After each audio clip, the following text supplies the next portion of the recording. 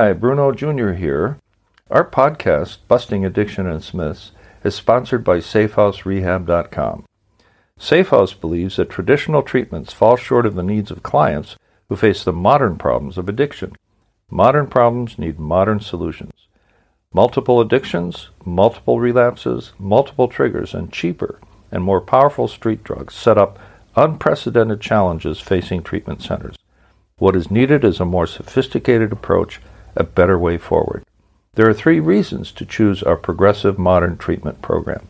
1, a more sophisticated intake process. 2, technology proven to enhance recovery. And 3, the most robust aftercare program in our sector.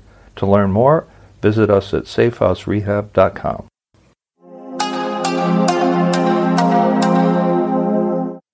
Episode 13, Season 9.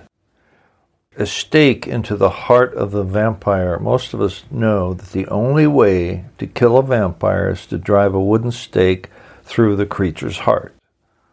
Although this is only folklore, there are 2 interesting components to this tale. First is the idea that there is a tool that is effective in dispatching the unwanted creature. And second is the idea of the vampire itself, an undead that could come back to haunt your nights unless you assertively dispatch, that is, kill the creature when it comes for you or for a family member. So why do I bring this analogy up? Surely it is not just to entertain you with the story of Dracula and his desire for fresh human blood. Think of the disease as the vampire who's been draining your loved one bite at a time and will not leave your home or your loved one until you take some action. Your weapon is love, believe it or not. Love is the most powerful weapon in the universe. Love has the power to transcend the greatest difficulties in your life. Favorite writers on the topic of assertive action in the arena of intervention is Deborah J. She says this about the power of love in the context of taking action. Spiritual negotiation creates hope for those who have none by putting love into action. We are always negotiating with the alcoholics in our lives, whether we acknowledge it or not.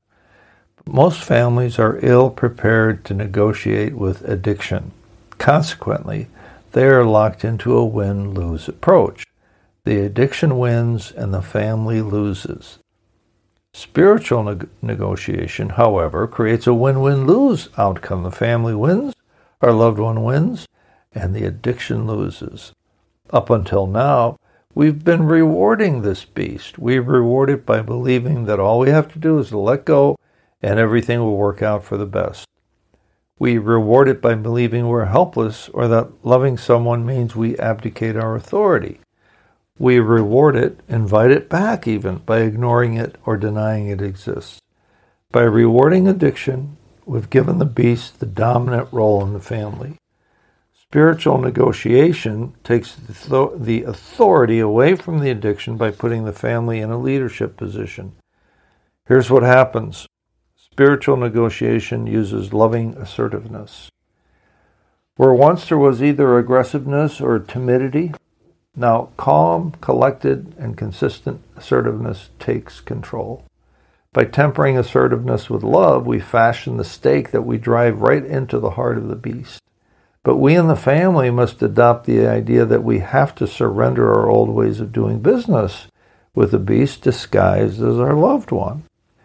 We can no longer shout, run away, attack, manipulate, bribe, cry, play victim, pretend, deny that the disease, the beast, lives among us and is thriving.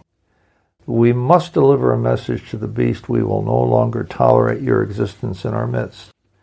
We will consult with, and if feasible, hire a professional interventionist, or at the very least consult an intervention guidebook, and all in the family will read it together so that everyone is on the same page as to vocabulary, process, and roles. Love, when harnessed by the most powerful, important people in the addict's life, becomes a powerful enemy of addiction. I happen to agree with a man who said centuries ago, "Whatever you do for the least of our brothers, you do for me." My faith, weak as it is sometimes, does have me rise to help those who cannot help themselves. The truest test of my faith is testing my willingness to sacrifice some of my so-called precious time to help another alcoholic. Judaism teaches that all men are responsible for one another. Christianity teaches we who are strong ought to bear with the failings of the weak. And Confucius taught that we are indeed our brother's keepers. It is so important at all times to make the distinction between the person who has the disease and the disease itself. One way to speak to your loved one is to say something like, I love you dearly, but I hate what the disease has done to you. It has hurt you and it has hurt me, but that does not take away my enduring love for you. Almost all families have leadership inherent in their makeup. I speak of the larger family, aunts, uncles, cousins, the children and the parents, all of whom are affected by the disease and who can band together and slay the beast. It takes just a few of the braver ones to stand up and lead the others, first by saying, enough is enough, and we have a weapon of assertive love to help us win. So what have we learned today?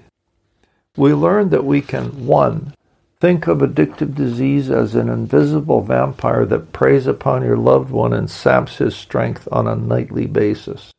2, create a powerful stake that is based on assertive love. Love that doesn't take no for an answer and is calm and consistent. 3, hate the disease and still love the person. We can confront the one we love with the truth while showing compassion. And 4, intervene on behalf of our loved one in the same compassionate way that the great teachers would have us do. Those of us who have more to give cannot abandon those who are in need.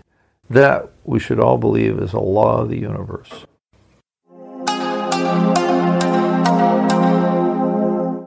Our podcast is sponsored by SafeHouseRehab.com, a modern approach to recovery. To learn more, visit us at SafeHouseRehab.com.